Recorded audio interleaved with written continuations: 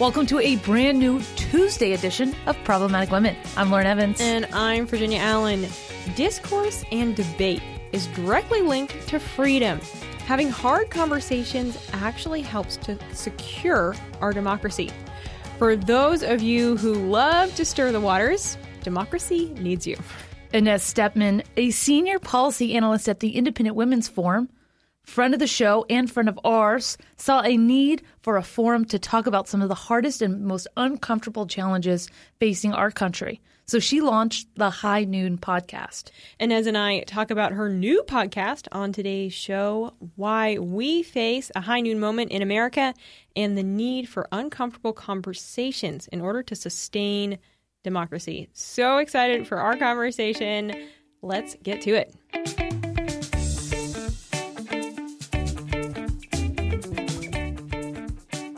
I am joined today by Inez Stepman, a senior policy analyst at the Independent Women's Forum and host of the High Noon podcast. Inez, welcome back to Problematic Women. Great to be here. You know, I think it's been, over 2 years maybe since we had you on the show. It's been way too long. So really, really glad to have you back with us. I know you are up in New York City now. You moved to the city, was it over a year ago, maybe? How are things in New York these days? Yeah, I actually moved at the height of the pandemic in December. And that was a great decision, actually. If you want any tips from me on New York real estate, it's moving in the middle of a pandemic. That's great. When everything is shut down. But we moved, and we've been planning the move for a while, my husband and I. But obviously that was delayed by the pandemic and by everything that was going on. We decided to execute. So, I really like it. I think it's a bit overblown, just all of the stories about the collapse of New York. It's not that there aren't a lot of problems in New York. And obviously liberal governance is making life in the city much harder than it needs to be and has been for many years. But I just think the focus on New York in the media has more to do with the fact that there's so many media people here than it does the relative, for example, safety on the street. It's comparatively to other cities like D.C. or Los Angeles. Honestly, New York is probably bouncing back out of the big blue cities that did lock down for a very long time.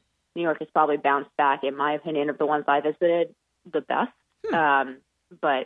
So that's the counter narrative than what you'll hear. I think on most media outlets that it's my opinion that it's just because all the media people live here and they don't visit LA enough. Yeah, no, I think that's a really interesting perspective, and it makes total sense. Like, there's so much big media in New York City, and you report on what's in front of you, and it's those catchy headlines of blowing things out of proportion. It sells, so that makes a lot of sense. But Inez, I'm excited just to ask you to share a little bit of your story. When I think about people that I wouldn't want to debate, you are certainly on that list. You are so bold about sharing your own views and your beliefs on policies and ideologies, and I so applaud you for that. I admire you for that. So go ahead and share a little bit of your story. What drew you into the space of policy and ideas? Step one, make sure you have a toxic, obnoxious personality. Step two, I actually got started in all of this with an internship at the Heritage Foundation. So great organization over there where you guys are at. I started out interning for the great Lindsey Burke over in education. And what's, I think, interesting from the perspective of what's going on in ed right now is that I knew very, very little about education funding or school choice when I applied to be an intern in the ed department. So I ranked education number one in the departments that I wanted to be in. And that was because, to me, coming from a family who, my parents were not born in the United States, my parents came from a communist country, it was clear to me that we were losing touch with any kind of knowledge, civic knowledge about what makes this country different from other countries, what makes it so much more prosperous, what makes Americans have so much more liberty, at least, and I'm worried we're losing it, more by the day. But this was over a decade ago, so I still had a lot more hope, I think, in terms of restoring some vision of the Constitution. But it was very concerning to me what I saw in my millennial generation, which was a complete and utter ignorance about the history and the structure and the system in this country, coupled with very strong opinions about its bad points, right? Very negative opinions of the United States. And now we see that really bursting into politics in a much more general way. But I saw it even, 10, 12 years ago.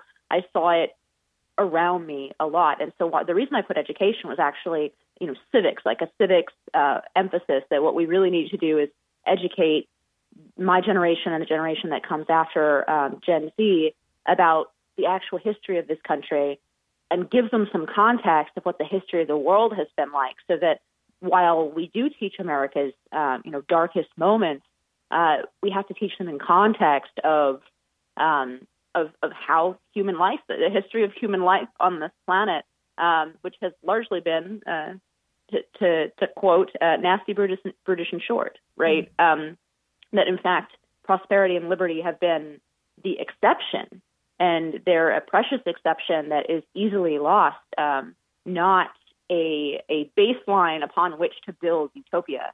So that's why I put education. And then, of course, I learned all of Heritage's great policies about school choice and, universal ESAs, education savings accounts, and really centering parents in their kids' education. And I think all of those policies will help with the overall goal. But it's interesting to me that as I look back at more than a decade in education policy, I think we're just now starting to realize that we really need to focus on the content piece, and that doesn't mean Common Core, and it doesn't mean a national curriculum. The conservatives have focused on process and funding and the system of education and improving the system of education through competition, for example. But we also need to pay attention to what is actually being taught. And now you see, thousands and thousands, perhaps millions of parents doing exactly that in school boards, raising concerns, deep and valid concerns about what their children are learning, particularly with regard to the relationship they're going to have with their country. Yeah, I think that has been encouraging to see, in the midst of all of the craziness happening within education. I feel like parents are really waking up and saying, whoa, how did we get here? What happened? And part of it is that aspect, I think, of actually having these really critical conversations and looking at what are we teaching kids? Are we telling them the true history of America, but not only of America, really of the world, so that you can kind of compare and contrast and see the differences and see why we are blessed to call ourselves Americans, why we are blessed to live in a society that protects and defends freedom. And I want to get in a little bit to talking about your podcast. You started a podcast in March with Independent Women's Forum called High Noon. And what you all are doing at High Noon is this approach of, okay, we need to be talking about big issues, because if we're not having these conversations, there is an actual danger to that. So just talk a little bit about the High Noon podcast, why you decided to start it, and really what the mission is. Yeah, first of all, I really like the medium. I'm a big podcast listener myself. I like the fact that it is one of the few, I think, bright spots on the horizon, the political landscape, that there is such an audience out there that is craving substantive, passionate, but, fair conversation, right, about some of these difficult subjects. It tells me that the mainstream media, corporate media, and even social media like Twitter, where you have only a few characters, and there tends to be a combative atmosphere. I think there is a real craving for these conversations on topics that are both controversial but really, really important and actually do guide our lives in some way, like the conversation about what does it mean to be a citizen of the United States? Where is the left going? Where is the right going in this country? What are the next 10 years likely to bring? All of that. I think the reason I started it was I was looking at these polls from college students, and two numbers stood out at me. One, the majority, something like 65% of people censor. They self-censor, right? Which means they don't even say what their political opinions are, even though they're in the majority, right? 65% is not a fringe belief, right? And these people have lots of different beliefs, but it means that the majority of the political spectrum does not feel comfortable, actually engaging in political discussion. And frankly, that worries me, not just on the sort of superficial level, but because of the ways that it truly, I think it warps our souls, right?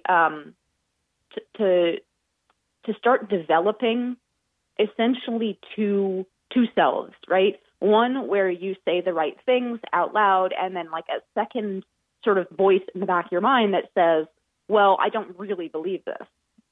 I think that is, I mean, I don't want to sound dramatic, but it is psychological training for living under authoritarianism. And you don't need to have a gulag. In fact, by the time you get to the later Soviet Union, you have very little need for the gulag because you've had a couple generations of people who grew up knowing that there are things they cannot say and do, and eventually you get to a point where, and this is what I really worry about, that our generation now may be the last people to remember what it was like before people started to censor themselves and not speak up about important political topics, even though they may be in the majority.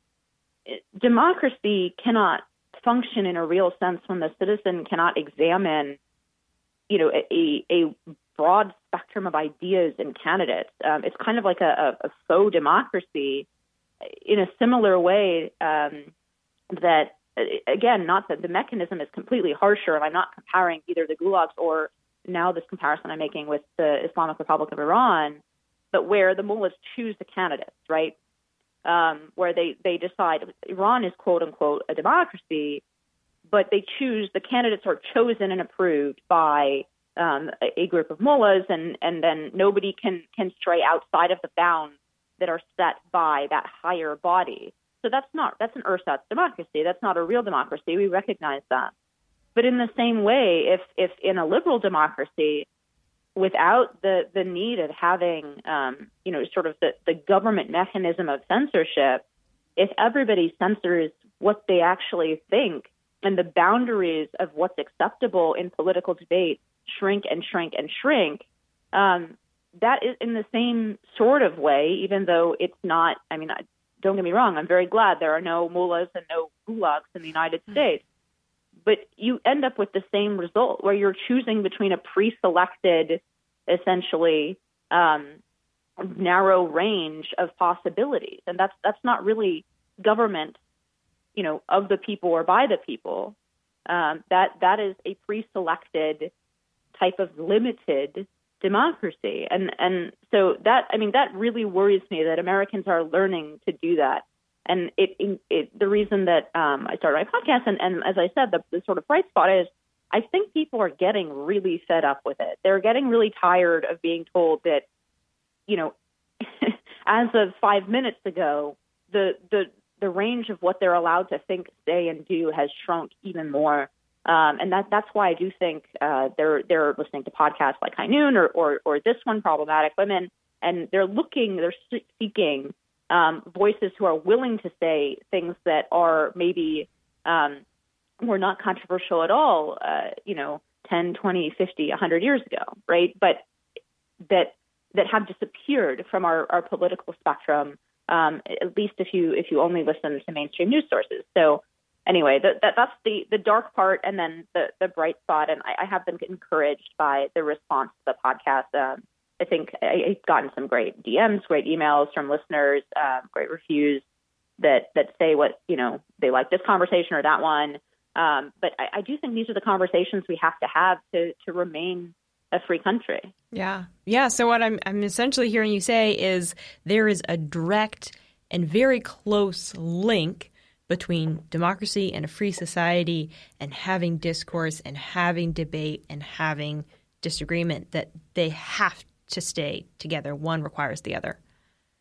Yeah, I think very much so. I mean, we lose sight of what the First Amendment is for, right? Especially in this day and age, post-1960s and 70s court decisions, where the First Amendment is completely a free-for-all. And perhaps that's for the best. I mean, I'm not one of these people who thinks that, for example, Sullivan was wrongly decided. But perhaps it's for the best that, for example, we tolerate obscenity, right? We tolerate pornography because we don't want the government to get into the business of deciding what is real, quote unquote, speech and or art and what is obscene. But it's to avoid that decision in order to protect the heart of what actually matters under the First Amendment, which is speech about politics, which is speech about society, which is speech when you speak as a citizen. Like, that is the heart of what the First Amendment is trying to protect. And we only incidentally protect all of these other things so that, we avoid government getting in and, for example, censoring something that is a political critique by calling it obscene. That's what we're fundamentally worried about. And that's what our founders were worried about, even though the states coexisted with obscenity laws for many years. But even the concept is the heart of the First Amendment is societal speech, political speech, kind of speech that may make people in power uncomfortable. That is the purpose. And you really cannot have sorry, I hope we can't hear that. That's my dog. But you really can't have a democracy and you can't have a free society unless people are free to sharpen their ideas against each other, to actually hear a critique of something they may have taken for granted. That is the essence of self-government, and that's the process of self-government.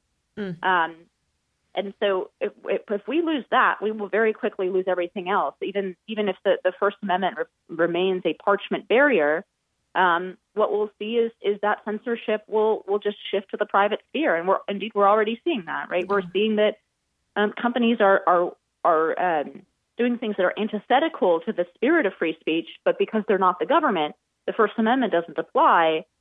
But that doesn't mean it's any less pernicious for the actual purpose and culture that underlies a free society where people are free to speak their mind. Mm-hmm.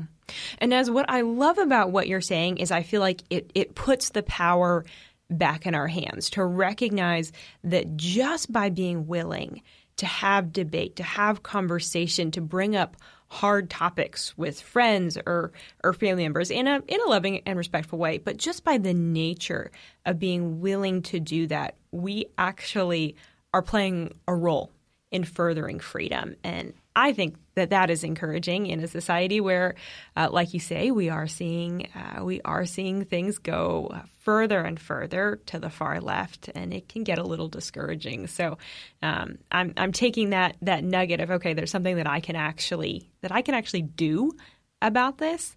I do want to ask you about the name.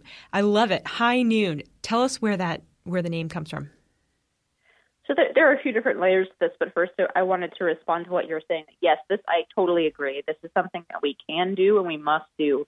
And this is an area in which I consider myself enormously blessed because I work for the Independent Women's Forum, which is a wonderful organization that, actually pays me to speak about these issues. And I have no fear of being canceled in that regard, right? So I understand that I'm coming to use the left's favorite language, right? I'm coming from a place of privilege here. I'm not worried about putting food on the table because I said the wrong thing, right? And I'm not worried about my financial networks, or for that matter, my social networks. I have liberal friends, but they've had to get used to the fact that I'm a conservative, and those of them who haven't decided that the friendship wasn't worth being friends with a deplorable have sort of moved on, and those of them who've decided that they were just not going to talk about politics, those ones have stuck around. But even my social networks are not dependent in the same way that would make me vulnerable to being canceled, right? So I understand that I'm speaking to people who are going to be facing much steeper consequences potentially for speaking their mind than I do, and I'm very cognizant of that fact. But if we are actually going to in any way beat back this ideology, what has to happen is when you see one of those pieces, for example, on Barry Weiss's Substack, or a reported piece that's talking about how a school has gone extremely, extremely woke and parents are unhappy, and then you see these incredible quotes from parents saying, crazy things about what their children are subjected to, and saying, this isn't right. And then at the end of that quote, it'll say, request remains anonymous by request. Right? We're not going to win until that changes. Because as long as there are people, the majority is afraid to put their name and face to these beliefs and to actually take the blowback and take the name calling and take the potential consequences for that, the more people step forward to do that, publicly, the more it gives the actual majority courage to do the same. So I understand what we're asking people to do, and I understand that it's harder for them than for me because I do work in the field I do. But fundamentally, this country is not going to change trajectory until people start to step forward in that way. So actually, that's very related to why I call my podcast High Noon. So there's sort of three layers. So this one is the much more serious layer, what we just discussed. I think it's time. I think it's high noon for the country. I think all of these trends that we're seeing flourish that started decades ago in many cases, but have now fully reached mainstream halls of power, right? And here I'm not just talking about the squad being elected. I'm talking about the fact that this ideology has seized not only the education system and the academy, which for a long time the right wrongfully dismissed as like, oh, well, these, blue-haired college students, they'll graduate, they'll hit the quote-unquote real world, and then they'll have to rethink all of these crazy beliefs that make absolutely no sense. Well, what's happened is those students have remade the world in their image. They graduated into the media rooms. They graduated into the boardrooms. They graduated into middle management, to HR. And what we're seeing now is they're remaking the world in their image according to their radical ideology. And so I do think it's high noon for the country, because this ideology, which was once a part of the left, but did not take mainstream power, is now not only in power in the White House under the sort of cover of Joe Biden, who has been at the exact center of his political party for the last decades, and by that I mean he's moved left and left and left as the center of the party has moved left and left and left. But his administration has really operationalized a lot of this ideology, from, for example, proposing a rule to give federal grants to K-12 schools in order to teach Ibram Kendi and critical race theory, right? His administration has very much operated as an administration that is quote unquote woke. And then beyond political power, what we finally see here is that even in the private sector, these major corporations, almost every, I'll put it this way, this is a subject that Heritage, wrote a lot about, the Equality Act, right, which is a radical piece of legislation that would redefine sex under the law so that it's based on gender identity, which would effectively eliminate for women all kinds of protections, both with regard to privacy and with regard to safety. This is like a huge and radical shift in our law, and yet when that piece of legislation circulated, there was a letter signed in favor of it And on that letter, you can find virtually any recognizable American corporation that you might be familiar with and use products for. All right, not only all the big tech companies, of course, but also Pfizer, also Merrick, whatever, I can't remember the second pharmaceutical company. Also every American airline from Southwest to United to American, right? Delta. All of those companies signed a letter in favor of redefining sex in the federal law. So, it's pretty clear to me that there is an institutional backing and power for this ideology now, and that there is perhaps a majority coalition coming together that is not comfortable with the direction of the country, but may not agree on exactly where to go from here. Yeah. And so that's why I do think the next few years are going to be a tipping point. And I'm not even talking about elections. I know we hear that every year with regard to elections, but in terms of the culture in the country, we will either accept this as a new normal and continue now that essentially, and I hate the word wokeism, but the wokes have consolidated power in America's most important institutions. We're just going to continue on this track, indefinitely. Or there will be a organized and hard pushback on this. So that's why the name. And then I like the movie High Noon with Gary Cooper. Western is very iconic. Represents America in many ways abroad as well. The Western generally is, it's a uniquely American genre. And to the extent, when here's the third layer, I have a poster that I sometimes record in front of, which is a Solidarity poster, the anti-communist movement in the late 80s in Poland. And so that idea of the American cowboy, the white hat, who stands up and does what's right in the face of overwhelming odds, that becomes such an iconic image that decades later, after this movie was made with Gary Cooper, in the late 1980s, when asking people to do something, much harder than I think we're at the point of needing to do, but something of similar type, which is step forward and vote against an authoritarian regime, put your name on the dotted line, and take the potential consequences if you lose, right, for declaring yourself against the government. The way that they were asking people to do that in Poland in 1989 was with this poster, with Gary Cooper marching at high noon to the sheriff's office at the train station, right? And instead of his gun, he has a vote. Yeah. I think that is really where we're at in a whole variety of ways.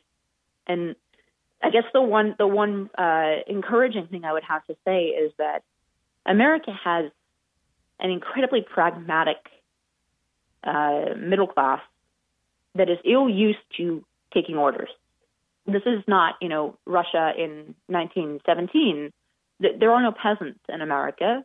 There are, generally speaking, well-educated, prosperous, middle-class families who are entirely unused to this form of society and government, and will react, I hope, strongly and with that American genius of civil organizing, right? Like, it's incredible in America. Like, there's a pothole on the street, and suddenly there's a committee that's set up among neighbors, right, to go and lobby the city council and go to all the city council meetings and make sure the pothole is fixed, right? America has this genius, and what Tocqueville observed, of course, but this genius for civic organizing and for extra-governmental organization and groups and building alliances in that way. And I do hope that at high noon, so to speak, the American middle class will wake up and start to use their genius for this type of organizing to push back in a way that is really difficult to ignore. Yeah. Well, I love that you have taken on this challenge through your podcast, High Noon, of saying we have got to be having these hard conversations right now. And honestly, the future of our nation really rides on our our willingness to stand up, to say something, to be clear, to be direct about where we are headed as a country. And as before I let you go, as you know, on this podcast, we talk a lot about feminism, and we often will ask guests, do you consider yourself a feminist? Yes, no, why or why not? Well, I already know that you do not consider yourself a feminist. Anyone that follows you on Twitter will see in your bio that you say, I am an anti-feminist. So let me just ask you, why are you an anti-feminist? Why is that the approach you have taken? Because upon closer reading of going back, even to the waves of feminism that I think the right sort of points back to and says, it doesn't have to be crazy. You can have a more moderate form of feminism that brings sort of advancements for women, and it's a good thing generally. But going back and reading folks, for example, like Simone de Beauvoir or Betty Friedan, even though they in no way endorse or some of the things that we hear today from the feminist left, I tend to think that the ideas, the fundamental idea was there, which is that the differences between the sex are fundamentally a construct. They're a social construct. They're created by society. They're not inborn in our biology. They're created in some way or socialized by the world in which we live and the society in which we live. And I just fundamentally disagree with that idea. If you disagree with that nugget, that like underlying bedrock of feminism, that men and women are for all intents and purposes interchangeable. They are the same. And of course now we have the fully like loony idea that even biological sex, even these like obvious differences between our bits, right, are socially constructed. And I think more people can see that that's lunacy. But I think it follows directly from the idea that biological sex should not be important about anything in your life, right? If we say that biological sex should not matter for how you choose your career, how you plan your family life, right? How you behave in relations with the opposite sex, right? If we say that biological sex has nothing to do with any of those fundamental, aspects of human life and human relations, then it seems logical to me to ultimately say that it doesn't matter at all. Because if you move from it doesn't matter to anything that's actually intrinsic or important in our lives, I don't think it's that hard to take the final step and say it doesn't matter at all. I think these things are connected. One follows the other. It's just one more radical form of the same idea. And so that's why I call myself an anti-feminist, not because I don't believe that women have natural rights, not because I don't believe that the U.S. Constitution does and ought to protect women under the law the same way that it protects men. But we shouldn't be starting from the premise. I think if you start from the premise that sex is socially constructed, it's easy to find yourself accepting a position like that works backwards, for example, from the premise that or the idea that all these outcomes ought to be equal between men and women. We ought to see an equal number of female astronauts and male astronauts. We have to see, men and women making exactly the same amount of money and exactly the same jobs, making exactly the same decisions. And the right is always on our heels trying to describe, well, no, the wage gap isn't real. It's because women choose different college majors. They choose, different hours. They choose flexibility over higher pay, blah, blah, blah, blah. All of those reasons. And Christina Hoff Sommers and others have made that case excellently and in nearly an airtight way. And yet we hear the wage gap, because this idea of quote unquote equality is so powerful that we expect things to be equal. And I think we need to go back to the drawing board and say we shouldn't expect things to be equal between men and women. Men and women are equal. They have equal dignity. They should have, equal rights under the law. We should have equal free speech rights, equal rights to bear arms, right? Equal rights to vote. That's a civic right. But we shouldn't expect men and women to be, more broadly, quote unquote, equal. Because we should expect that women are biologically different. They're psychologically different, right? The differences between us are not just we have different genitalia, we have different, brain structure. Our brains work in different ways, which doesn't mean that women are stupider than men, for example. But like women have different, women have better peripheral vision and men have better binocular vision, for example, right?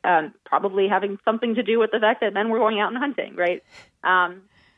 There are thousands of ways in which our bodies are very different. And to me, what a true free society would do is shape us into better women and better men, accepting those differences, embracing those differences, and then trying to set, sort of a default path in society that respects and is more likely to bring harmony and happiness between the sexes and end up with, no political regime can make everybody happy. But you can set the conditions for human flourishing if you respect the underlying biology, understand it. I think this is incredibly liberating. I've found it personally in my life very, very liberating to, understand what the differences are between men and women, understand why, for example, my husband might misinterpret something that I see one way or he sees the other, right? Totally. These are things our grandmothers obviously knew, but we have to relearn. So that's why I call myself an anti-feminist. I think we need to re-embrace the differences between men and women and to really enjoy them, which I don't think anybody is enjoying the sexual culture we have right now between men and women, left, right. I think we all can agree that this sucks. So I think that any improvement has to be built on the reality of sex differences. Inez Stepman, Senior Policy Analyst at the Independent Women's Forum and host of the High Noon podcast. If you have enjoyed this conversation, I encourage you to check out Inez's podcast, High Noon, on Apple Podcasts, wherever you listen. You can follow her work at the Independent Women's Forum. She also writes for The Federalist. Inez, thank you so much for your time. We really appreciate you coming on today. Thank you so much for having me. And with that, that's going to be it for this week's edition of Problematic Women. Join us on Thursday morning for a brand new edition of Problematic Women. And in the meantime, please subscribe and share. Conservatives need your support in the podcast world, and we would greatly appreciate a 5-star review on Spotify, CastBox, Apple Podcasts, or wherever you get your podcast. It really does make a difference. Have a great week, and we will see you on Thursday. Problematic Women is brought to you by more than 500,000 members of the Heritage Foundation. It is a product of the Daily Signal, produced by Lauren Evans and Virginia Allen. Special thanks to our editor-in-chief, Katrina Trinko. We produce Problematic Women in remembrance of our dear friend and former co-host, Bree Payton.